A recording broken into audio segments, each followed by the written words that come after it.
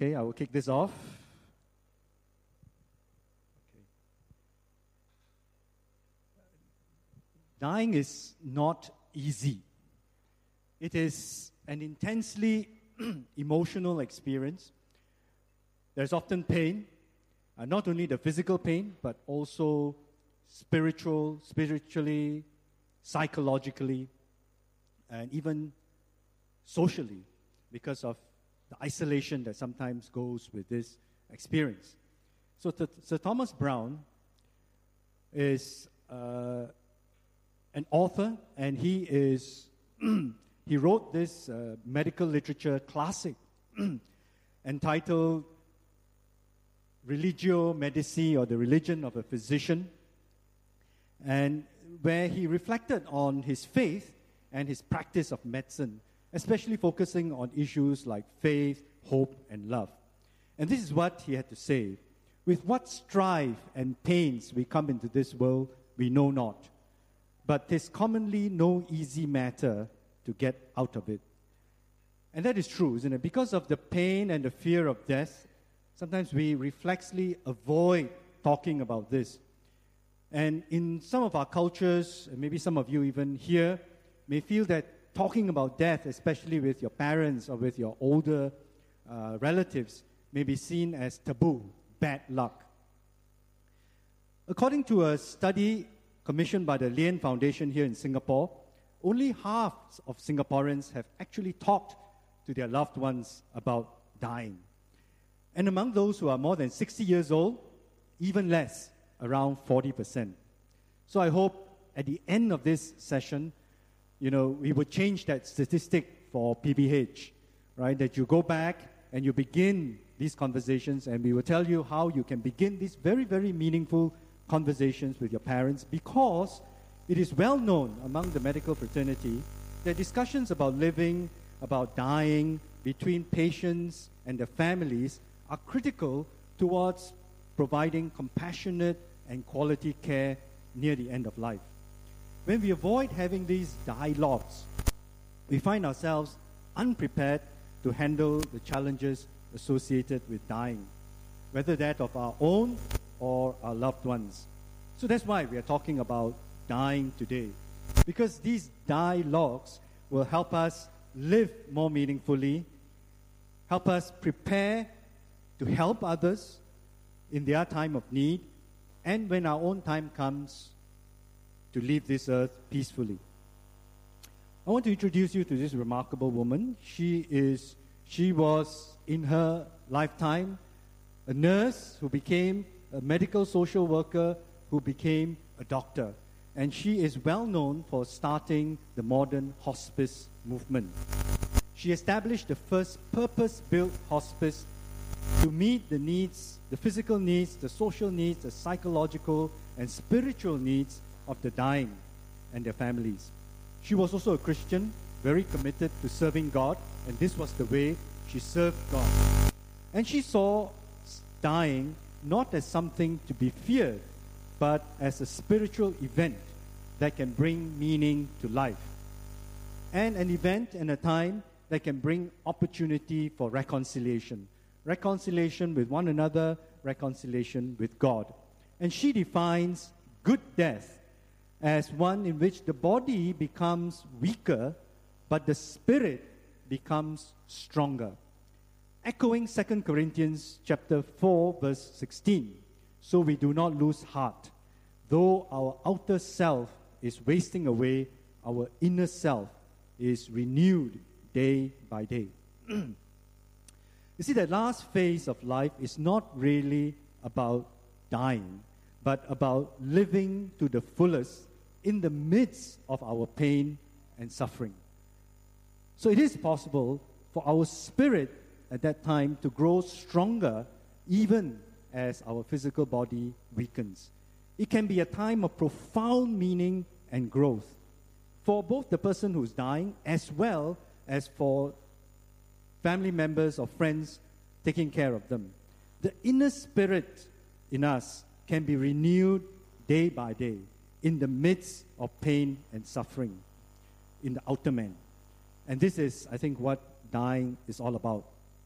So we will consider this topic of dying well in two parts. Ben will take on the first part, and he will share his experience caring for patients who are dying and what he has learned from them about living fully and what it means to him and to us about being there for patients in that time or with our friends. Then in the second part, I will take a step back and I will discuss how we can live fully, how we can make the most of the time, how we can live wisely so that we can die well. And I'll focus our thoughts this afternoon now on Psalm 90, all right? And we will go through that psalm together. So before I ask Ben to come up, and this is the part where Pastor was mentioning, just a few things about Ben that maybe you do not know about, right? Well, Ben is an excellent doctor. He is a teacher as well in NUH now.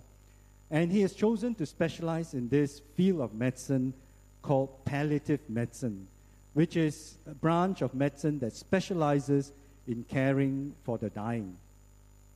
When I first heard him tell me that he wanted to specialize in that, my jaw dropped, because it is a very, very difficult field of medicine to get into. I mean, you can imagine, right? I mean, all your patients are going to die. And I think it is a very intensely emotional kind of a situation where you find yourselves being in, day out. And I think it takes a bit of emotional strength and to have yourself ready and prepared before you can embark on a career like that. But, as I reflected over this now, I think Ben is really suited for doing something like this because basically he is a very, very caring person. He has a big, big heart. And I'm, as a father and as parents, my wife is not here, we cannot be more proud of him and for what he has become. But I have to say this because I want you to be proud of him as well. Because he is really, thoroughbred PPH, right? He grew up here, and this is the part. He went to kindergarten here. So, Joanne, this is a call out for PPH kindergarten. Why are we not sending our children to our PPH kindergarten when you can produce people like Ben, right? That's the best advertisement, all right. But he grew up here, really, right? He went to Sunday school here. He went to youth here, young adults here. And he's now married here, raising a family here. So really, he's PPH. And you have sowed so much into his life. And I take this opportunity to thank you, all of you, as a community, of going into his life. And I hope you are proud of him as well. So Ben, please come talk to us.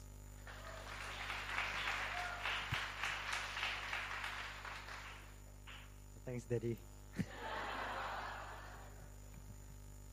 So,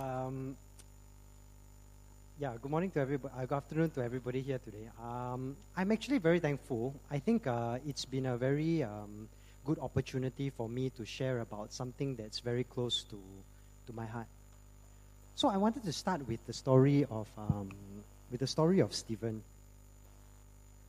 So this is Stephen Giam. I think some of y'all may have seen his story on Facebook or the Straits Times or Yahoo or something like that recently. Basically, Stephen was a patient who fairly recently was diagnosed with terminal cancer of the bile ducts. So he, after being diagnosed with cancer, he actually filmed a series of YouTube videos and he put them online. Those of you who are interested can go and search under the YouTube username Stephen Says.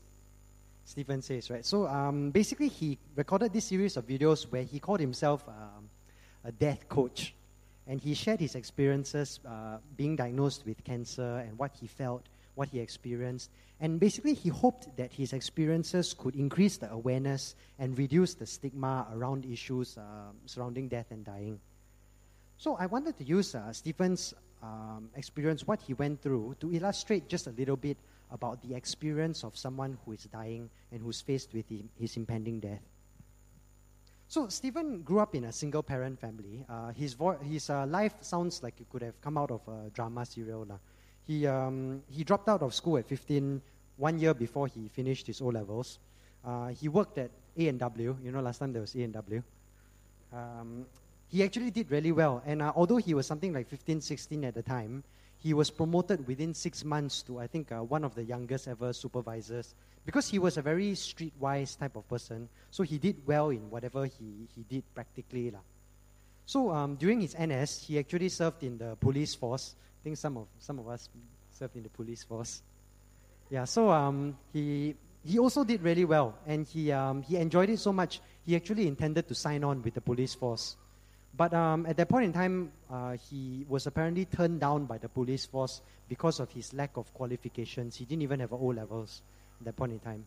So that was a point where that was a turning point in his life. I think he thought to himself, I really need to turn my life around. And he basically decided to change everything. He went on a fast track to complete his O-levels after that.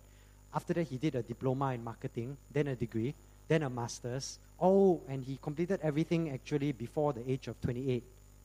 And this was all while working part-time to support himself through his education.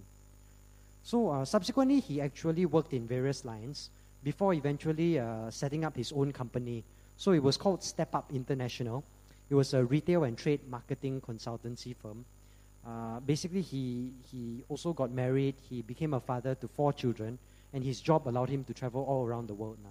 So a lot of people would feel he had a fairy tale life. He had a perfect ending to his story. But the story changed in December last year.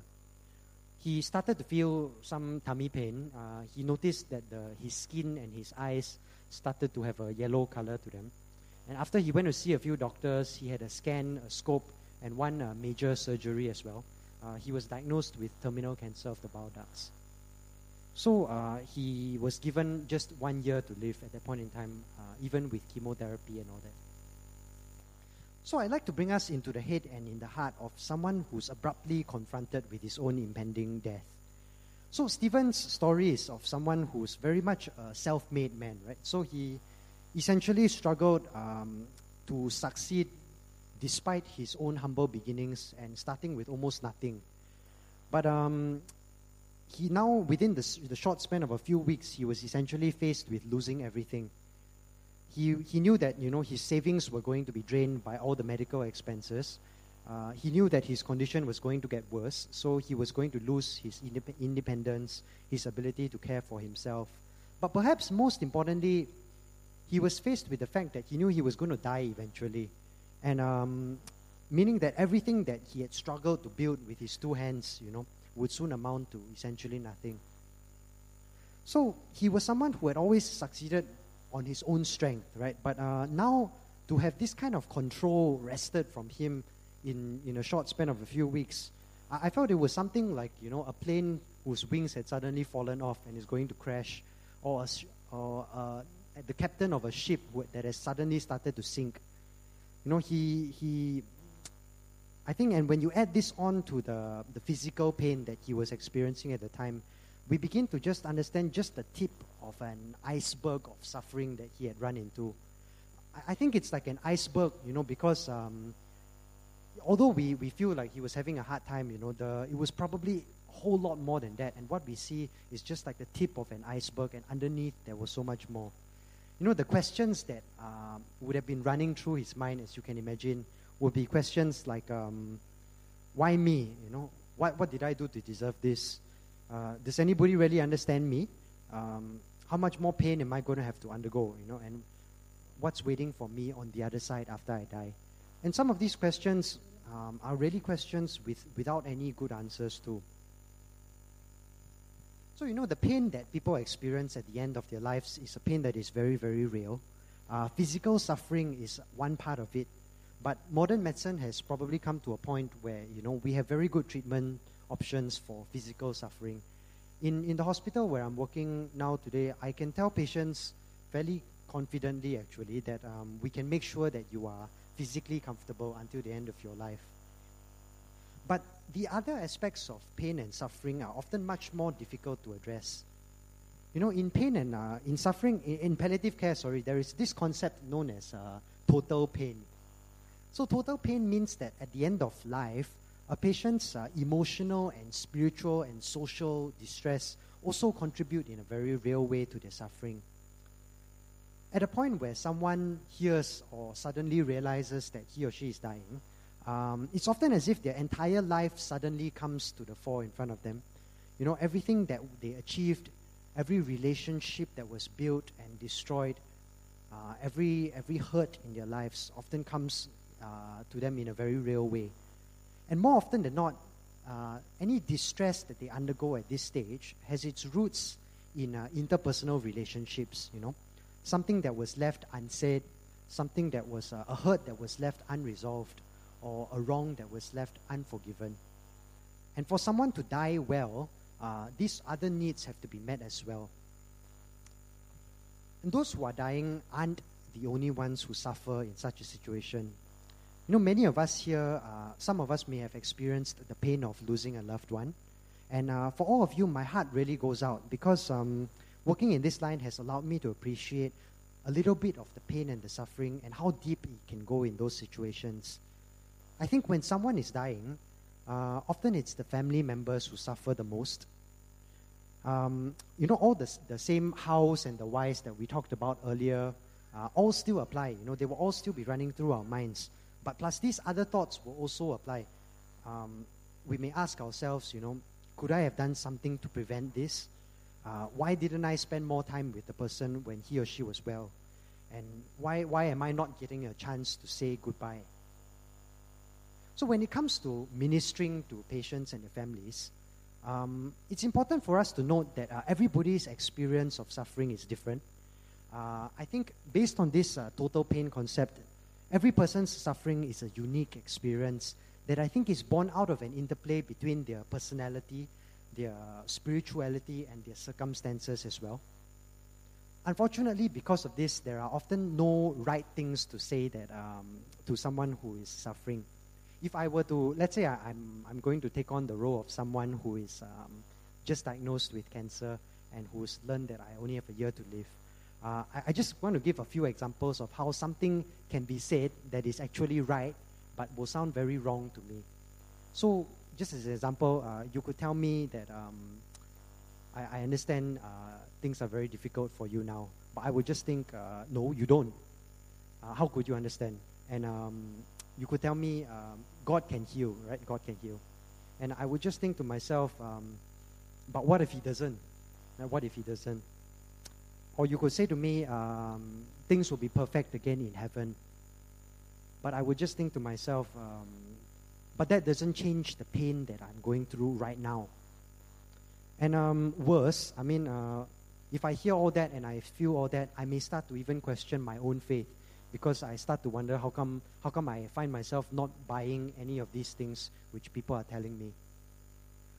So that being the case, what can we do, right, in such situations if we have a friend whose relative is diagnosed with cancer, who's about to pass on, or even if we have a friend who's going through a difficult time, diagnosed with a serious illness? So I think we need to meet these individuals where they are, rather than applying a template in terms of what to say or do. Right? So I think before saying anything to them, it starts with listening first, right? So I think it starts with, tell me about how you are feeling today, or tell me how I can pray for you today. Share with me a little bit about what you are going through and what are the thoughts running through your head. And I think that when we take the time to listen, we demonstrate that we care, even if we don't have all the answers. And often I think there are no easy answers. But for these people, their pain is made just that little bit better when they know that they aren't alone, and when they know that there's somebody praying for them. Sometimes the other thing about walking alongside people who are suffering, I think we need to address our own hearts as well, our own fear of negative emotions. So I want to give the example of someone who we're talking to them about their pain and something like that, and they start to cry. Often our instinctive response is to tell them, don't cry, and to give them maybe some tissue or something like that. But remember that for somebody who's in pain, it is okay to cry. It's perfectly okay to cry. And it's natural for them to feel that way. It's even good for them to express it in this way. And sometimes when we tell someone, don't cry, it's akin to telling them, you shouldn't be feeling this way, right? And we never want to come across that way. So, similarly, for those of us who are talking to someone who's suffering, sometimes they may tell us thoughts or feelings that may seem ungodly, right? They may tell us, I feel that God doesn't care about me anymore, or I feel that I just want to end it all. I just want to end my life. In such situations, it may be tempting to tell them similarly, don't feel that way, lah. Don't feel that way, or tell them, no, these are from the devil. I cast it out or something like that, right? But instead, I think that something that's more helpful would be to ask them a bit further. Tell me about why you're feeling that way, and to meet them at the point where they are, and to share with them and to pray with them at that point. So, back to the story of Stephen, the one we talked about earlier. When I first met him, I was on an attachment with the hospital palliative care team. He was very open in sharing his thoughts with us, and he told us that he was planning to write a book of his own experiences. And he said that the book's title is going to be, I Am Dying, So Are You. So I think you all know where he's coming from, right? So unfortunately, towards the second half of this year, his condition took a turn for the worse. And in fact, I had been covering the ICU at that point in time, and I saw him in the ICU.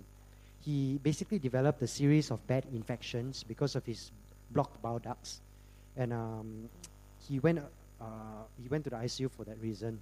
So knowing that time was probably shorter than what was originally thought, he was telling us at that point in time that I think my book is going to have to become a booklet.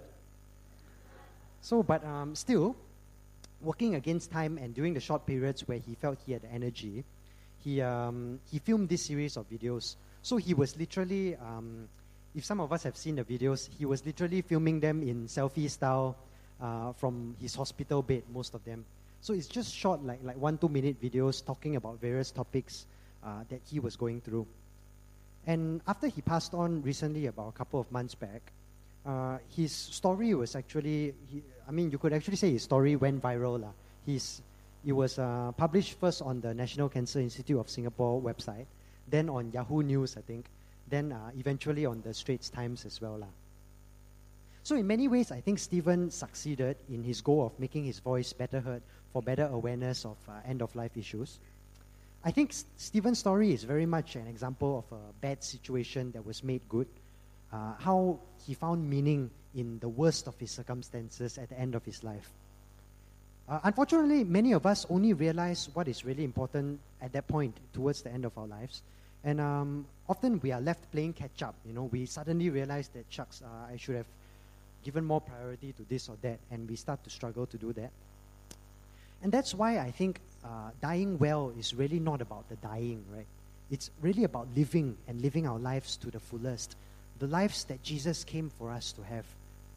And I think living this living life to the fullest is when we live our lives with the realization that our time on earth is short. And this drives us to put our heart and soul into what really matters. And for us, the advantage we have, I think, is that what matters is actually very clear. And that's to be loved by God, to love Him, and to do the work that He has called us to do.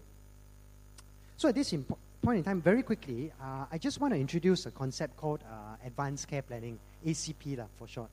So I think probably most of us, I think in this congregation might not have heard about it. ACP, so a lot of the things we've talked about today about dying, for this, a lot of us in this particular age group, we may think, what has this got to do with me? It's not important. So Advanced Care Planning, ACP, is a mode of talking about one's healthcare preferences. That means if something were to happen to me in the future, what's the way that I want to be treated and what is important to me. Because I can tell you all that these things actually make a whole lot of difference when it comes to the doctors who are treating us at that stage of our lives. The thinking is that, if one day I were to become unable to talk, unable to speak for myself, then who is going to reflect what's important to me to the doctors and nurses, right? So ACP is this voluntary process of ongoing discussion about our healthcare preferences. It involves us, the individuals, talking to those people that we love about it. So it can be for everybody. So, so I was saying that some of us, it may not seem to make much sense, but I was recently talking to one of the ACP people about this, and we were saying, what age should you start to talk about ACP? And basically they were saying that, I think after PSLE. It's after PSLE, right? So I think most of us here will fit into this category, right? So, but the point is that it's never too early to start talking about this, because there are a lot of advantages about it, which I will talk about later as well, basically, okay. So just very quickly, I'm going to run through the process. So basically, we just think about what's important to us and what really matters to us. Talk about it with our loved ones. Then there is a workbook where we can record down some of these things according to a certain structure. Then after that, we can review these things regularly. So none of this is set in stone. It's about talking about what's important to you at this point of your life, right? So it can always be changed, and it can always be reviewed later as well. For us, I think these conversations help us to evaluate if we are living our lives according to what we really feel is important. And if necessary, to realign ourselves to that. For our family members, for our loved ones, knowing what is important to them will also enable us to care for them better if one day they become sick. So, if those of us who are interested to see a little bit more, there is a website. There's a website called www.livingmatters.sg.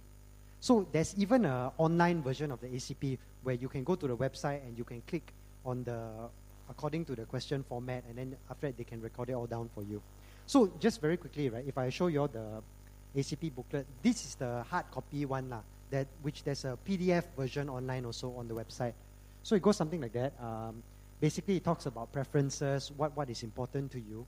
The next part basically talks about if one day I were to become sick, what are the things I'm worried about? What are my fears? What do I want for myself in that kind of situation? So I just wanted to go through this very quickly. Now, just as I'm coming to the end of what I wanted to share with you, I just wanted to add this part, which is, for us, I think to talk about dying without a mention of heaven is like a story that's missing its final chapter. I think in eternity, we will find all of the answers that we can't really find here on earth. And it is the single place where I think all of the brokenness that we see on earth will be made beautiful again. I just wanted to share one of the struggles I had in practicing medicine. And this struggle was actually regarding God's victory over sickness and death, right? Because I knew in my head, as many of us know, that, God loves us, God is a God who has victory over sickness, victory over death. But I struggled to reconcile this with what I saw when I came to work every day. I saw all of these patients, and they were sick, and some of them were dying. And many of these patients, actually, they would tell me, actually, I'm a Christian, I'm a Christian, and I'm praying for a miracle, and I'm praying to get well. And many times I would be praying for my patients as well. But often the healing never really happened, and they still went on to pass on after that. And because of that, I ended up with, I had no answers to the questions which, sometimes people struggle with. Questions like, why do bad things happen to good people? Questions like, how does God's love feature when there's this 18-year-old boy who's diagnosed with a blood cancer and who goes on to pass on before he even gets a chance to live his life? But I think as I continue to practice, and somehow also when I was preparing for this sharing here, God began to bring a measure of peace in my heart. And the peace was something like this. I think he began to show me that his victory over sickness and death is still very real and still applies in a very real way. But this victory is going to be made complete and perfect in heaven. And so, now, I suppose as you all know now, I decided kind of palliative care, where all the patients are suffering, where all the patients are going to die. But when I see this now, although I still feel all this ugliness very acutely, it just makes heaven that much more beautiful to me. And everything, every ounce of suffering that I see is something that makes the picture of heaven more beautiful in my heart. So to conclude this segment, I believe that there is no dying well without Jesus. And dying well is really also not about dying, right? It's about living. And if there's one central message that we're going to convey today, I think it's that. And living lives to the fullest, living the lives that God has called us to for the things that really matter. So with that, I'll pass the time back to my dad.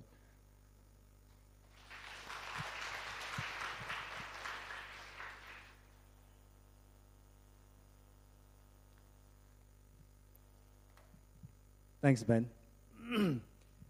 So what really matters in our lives? I want to now at this point get you to turn to your Bibles to Psalm 90. Keep it there because we are going to go through this quite closely. Psalm 90, reading from verse 1. This is a prayer of Moses, a man of God. Psalm 90, verse 1. Lord, you have been our dwelling place in all generations. Before the mountains were brought forth, or ever you had formed the earth and the world, from everlasting to everlasting, you are God. You return man to dust and say, Return, O children of man. For 1,000 years in your sight are but as yesterday when it is past, or as a watch in the night. You sweep them away as with a flood. They are like a dream, like grass that is renewed in the morning. In the morning it flourishes and is renewed. In the evening it fades and withers. For we are brought to an end by your anger.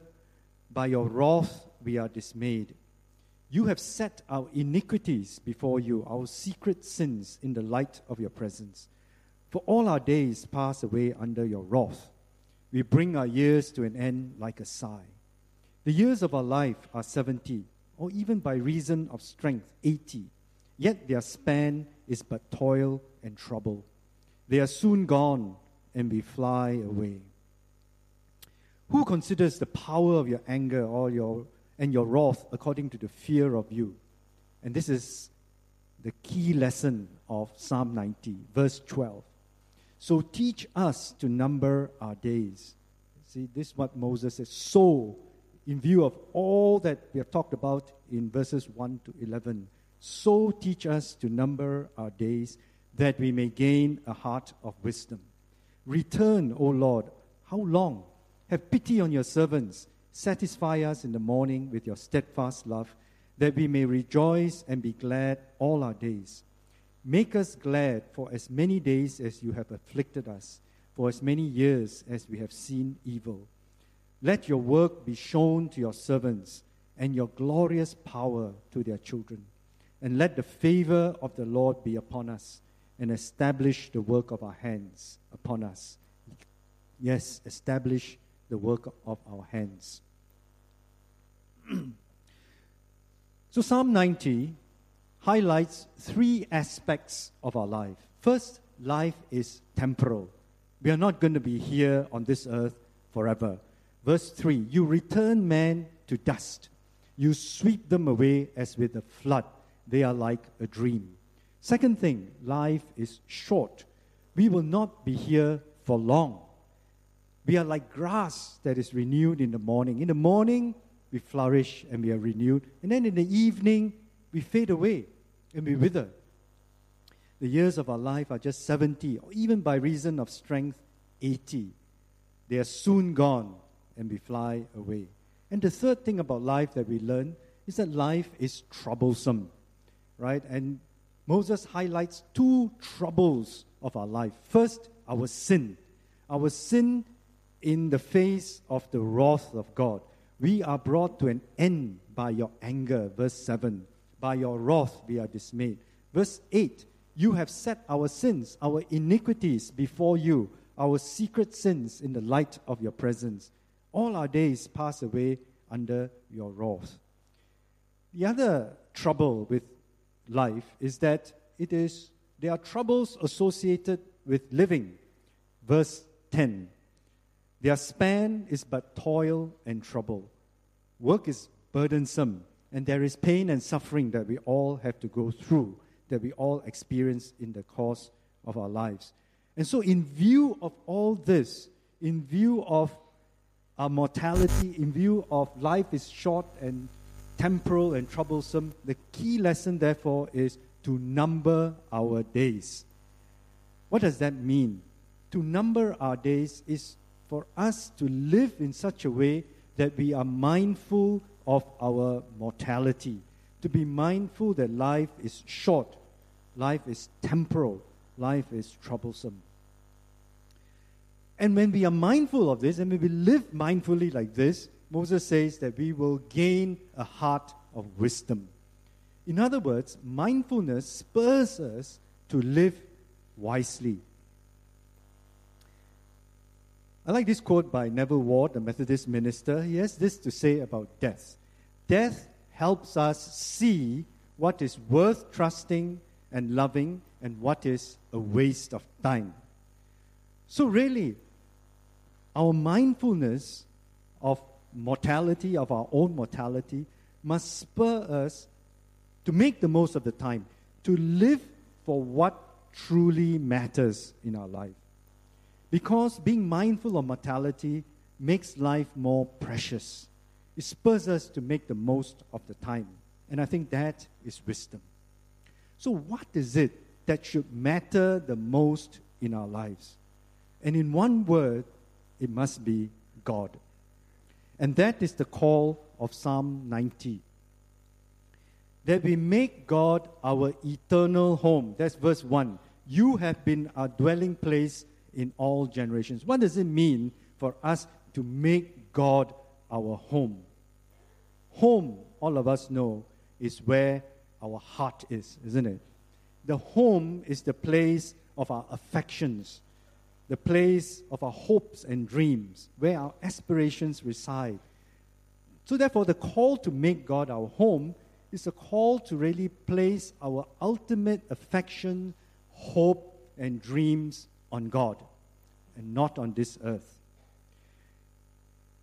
So in light of our mortality then, where life is temporal, where it's short and where it's troublesome, we therefore turn to God and we put our hope in God and we live fully for Him. Because in God, our mortality will be transformed to become immortality because He is God eternal. He is the God from everlasting to everlasting.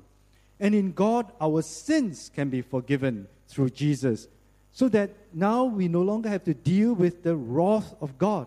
Instead, we find love and we find peace. In God, we can experience peace even in the midst of our troubles.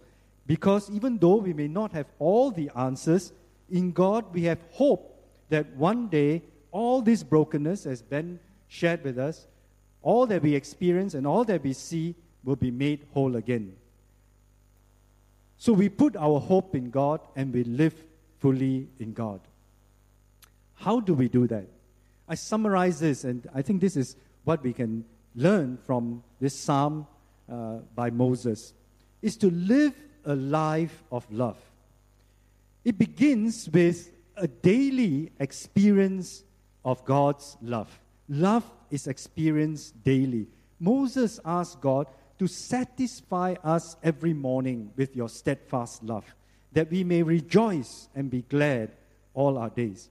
And I believe this is the key to the renewal and the strengthening of our inner man, of our spirit, that we grow deeper in our experience of God's love.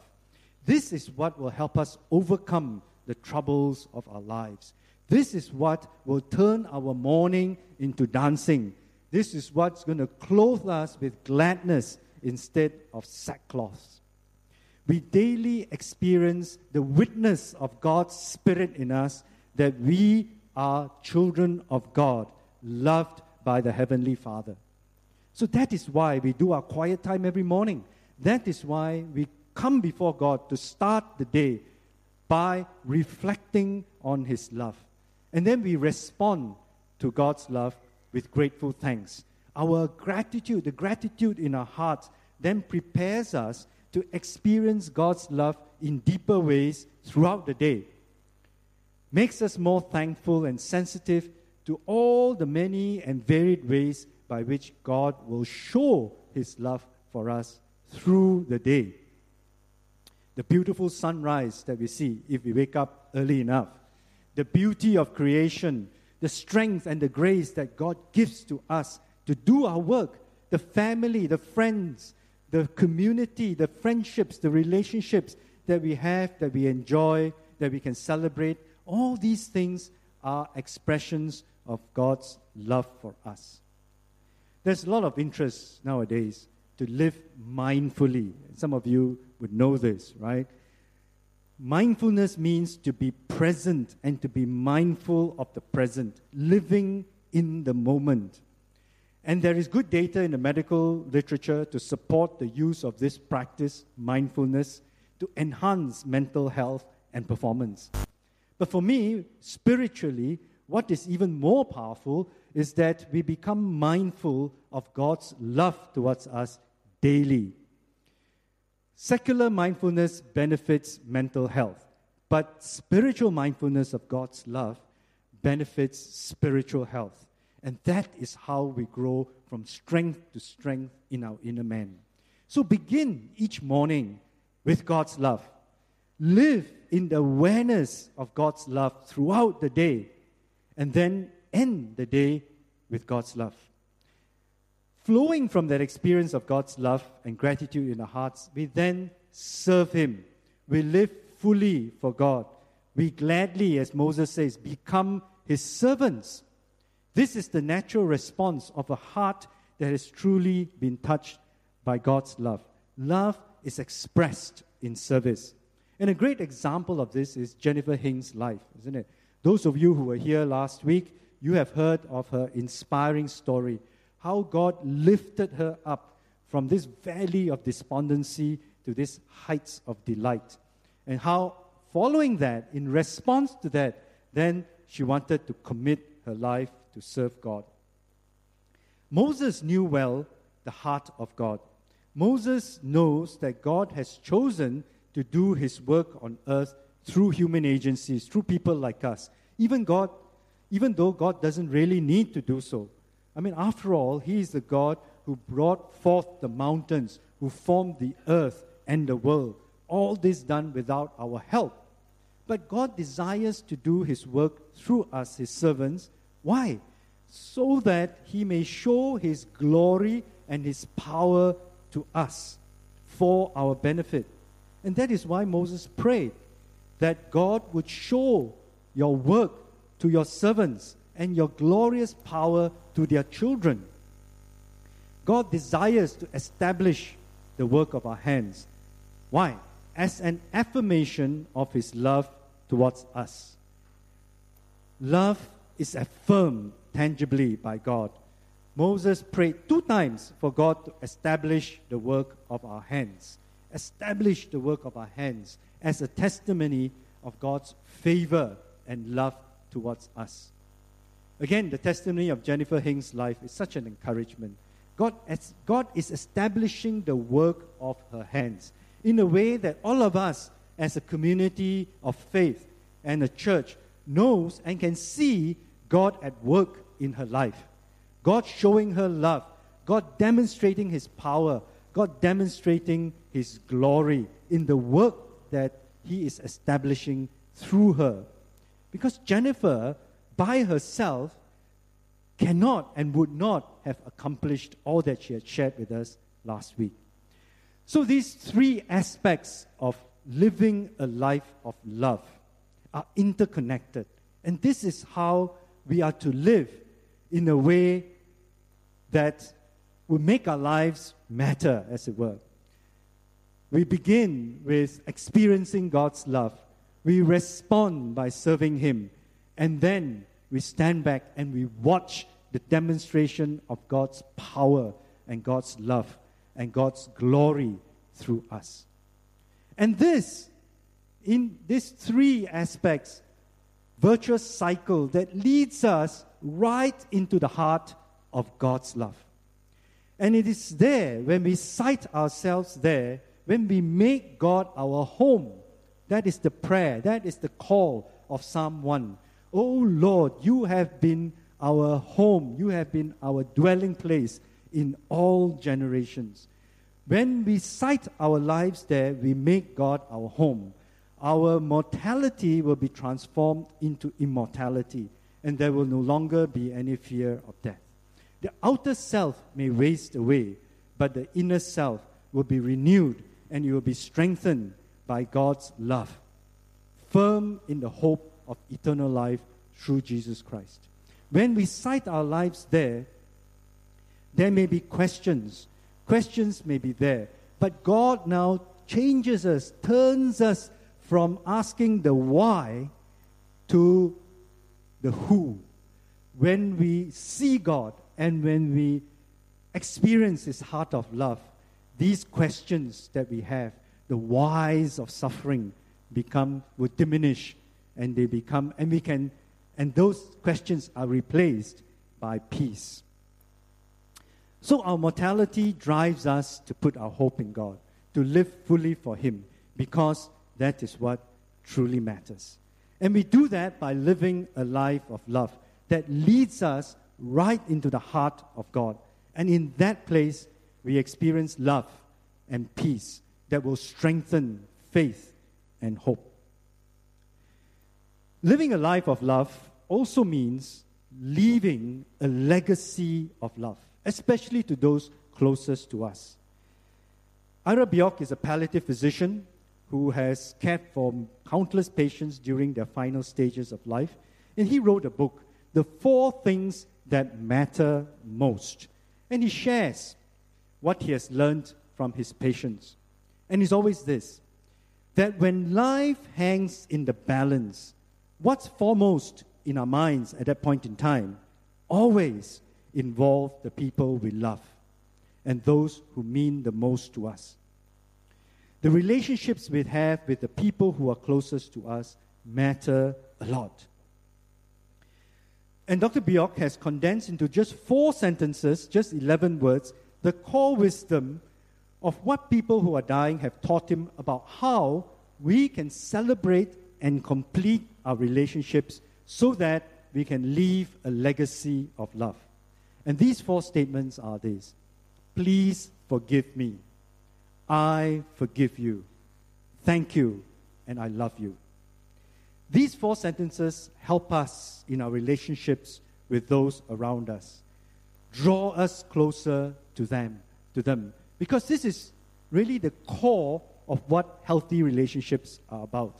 They are about a celebration of gratitude, of forgiveness, of love. And these 4 sentences that we say to one another, to those who are closest to us, help us connect deeper with people who mean the most to us. I think they're very simple sentences, but not so easy to say, isn't it?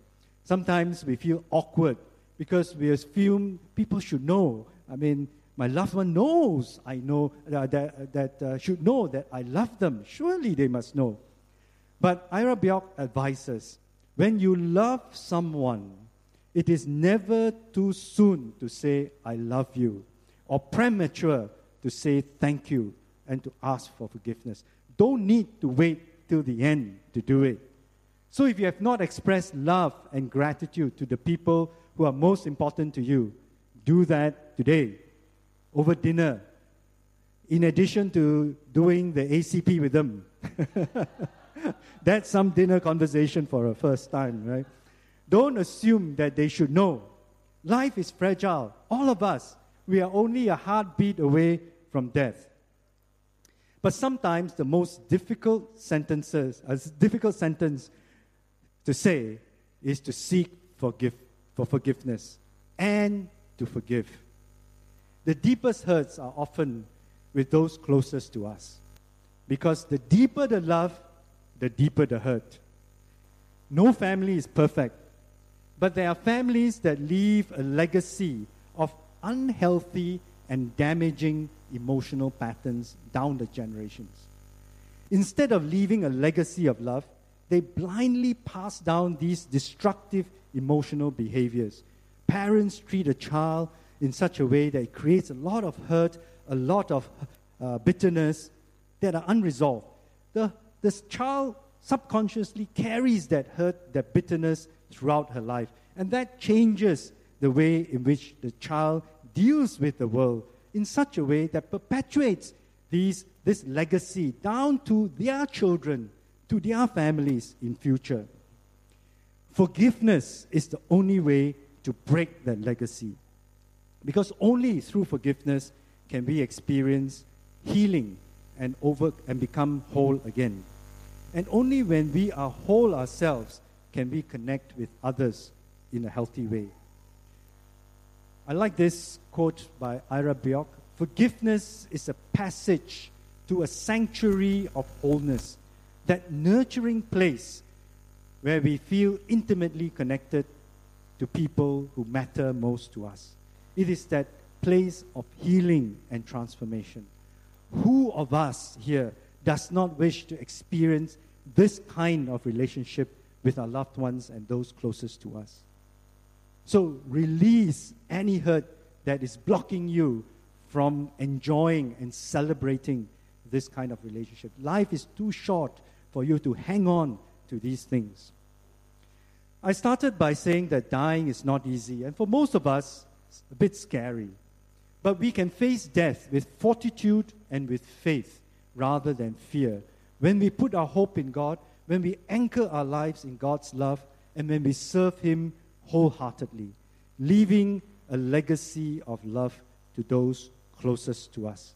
I think this is what it means to really live for what truly matters.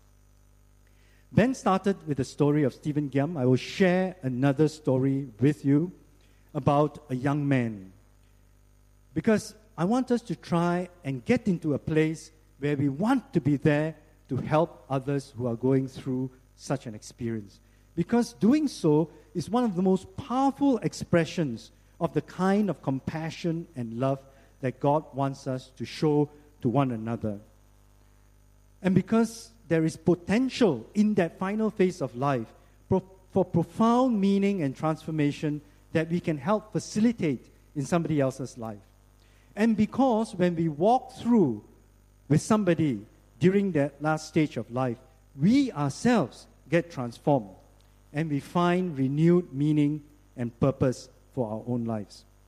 This is the story of David Tasma. He was a Polish Jew who fled the Warsaw Ghetto soon after World War II. And so he found himself alone in London as a refugee. He worked as a waiter, saved some money, but before he could really enjoy the fruits of his labor, he was diagnosed with terminal cancer. He was less than 40 years old. He was alone and in a new place. And so he was admitted to a London hospital during the last weeks of his life.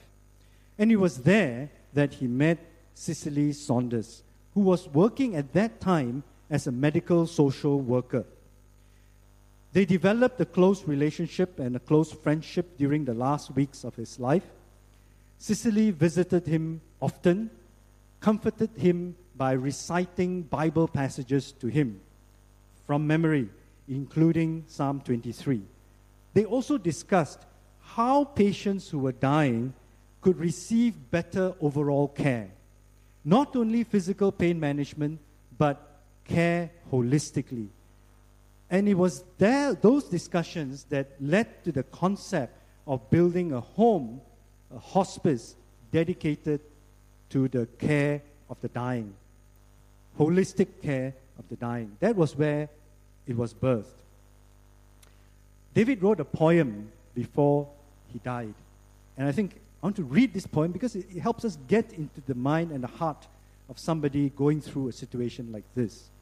Only 40 years, he says, no one to leave, nothing done for good or ill for the world to remember. A leaf floats down the river and is lost forever, no trace left behind. Someone comes to listen. I find I have something to say. I remember a child in Warsaw, the rabbi, my grandfather, calls me down from bed, makes me talk far into the night, search out the ways of God. Somehow, in the years between, I lost all thoughts of God, and I never found myself. In the busy ward, I come to the end of life. I find a friend who offers mind and heart. A window opens, and gently the God of my fathers calls me home. Now only I begin. So I will leave a window. Who will look through it and find there his own starting point? It was David who inspired Cicely to dedicate her life to caring for the dying.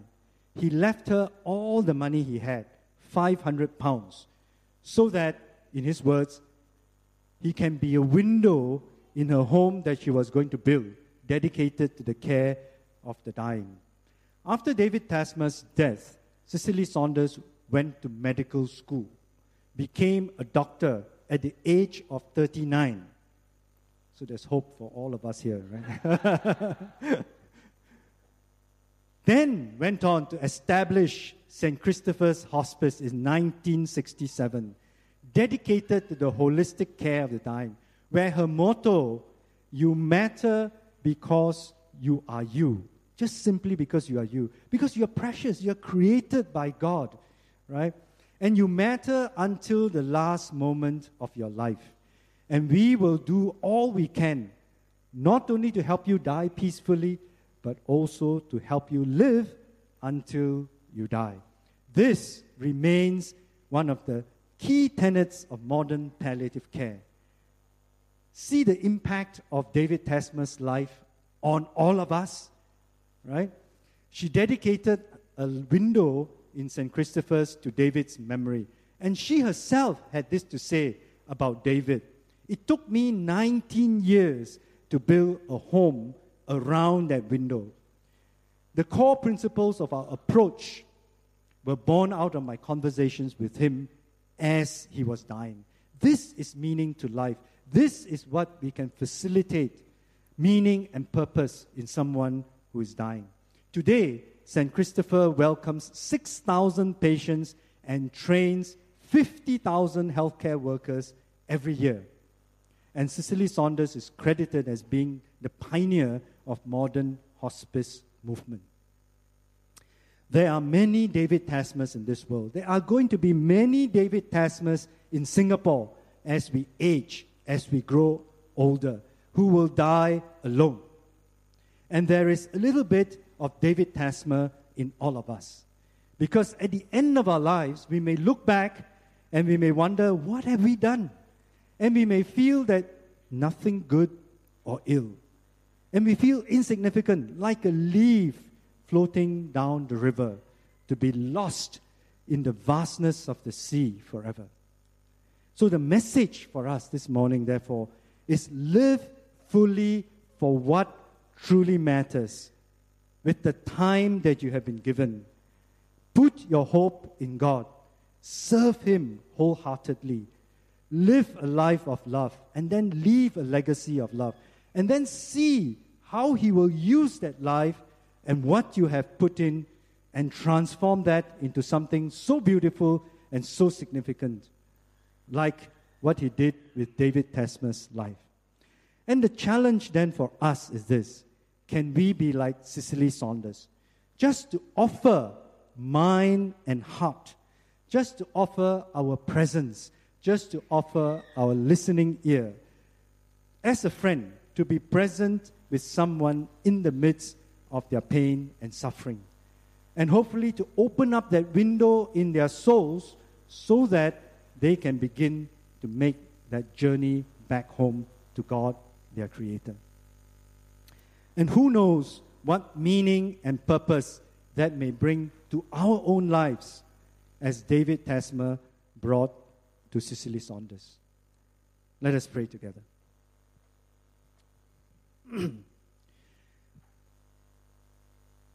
I'd just like to pause at this time and just focus on the word peace. And I just want to pray now, firstly, for those who have yet to experience the peace of sins forgiven by God through Jesus Christ.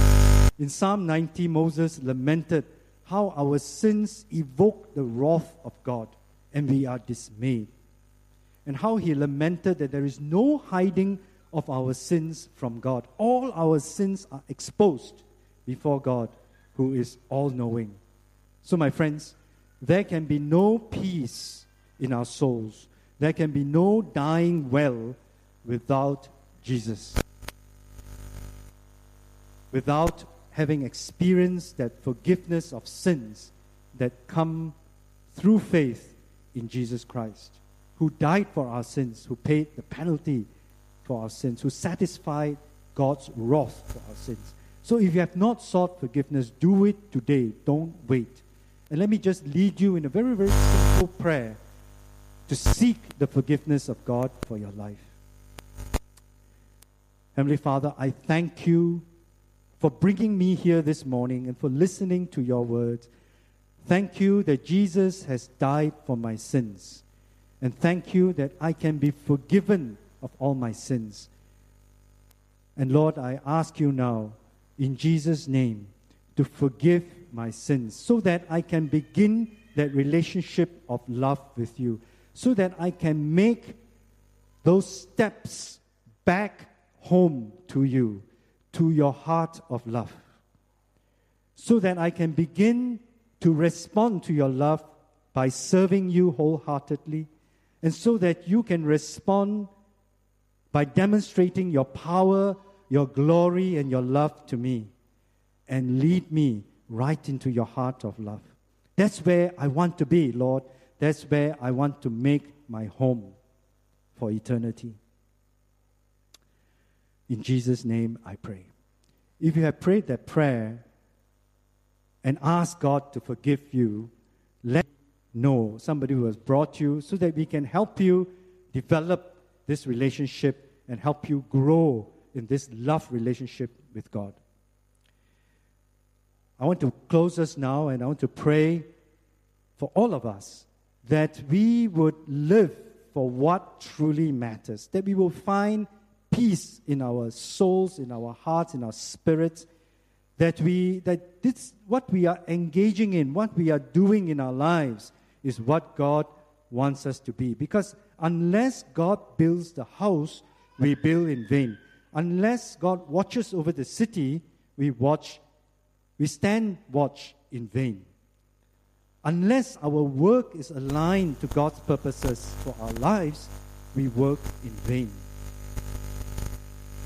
So I want to pray for all of us that that God will continue to speak to you, and that you will have the courage to make the necessary change, to make the necessary transformation of where you are to where God wants you to be, if God creates this turmoil in your own heart and in your own soul with regards to alignment to His purposes for your life. Let's pray together.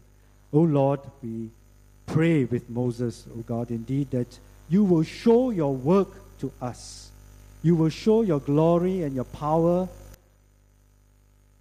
at work in our lives, so that, Lord, we can experience your love in a deeper way, so that we can see your power at work in our lives, so that we can be drawn deeper and deeper into this love relationship with you.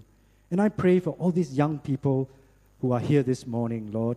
I want to pray that in the days ahead, as they continue to seek you for their lives' vocation, as they seek you, Lord, for that call, for your call upon their lives, that it will be clear, it will be direct. And I pray, God, that you will reveal to them your heart and what work you have in store for them, given the gifts, the circumstances, the expertise that you have put in their lives. And I pray that you will align their lives to your purposes. So speak to them, Lord. Make it clear to them. help them, give them strength and grace to commit their lives fully to you, to live for what truly matters. In Jesus' name I pray. Amen. God bless. And if you have something that you want to continue to pray with us, the altar is open. Please feel free to come forward, and I'll be happy, and Chiming be happy to pray with you as well.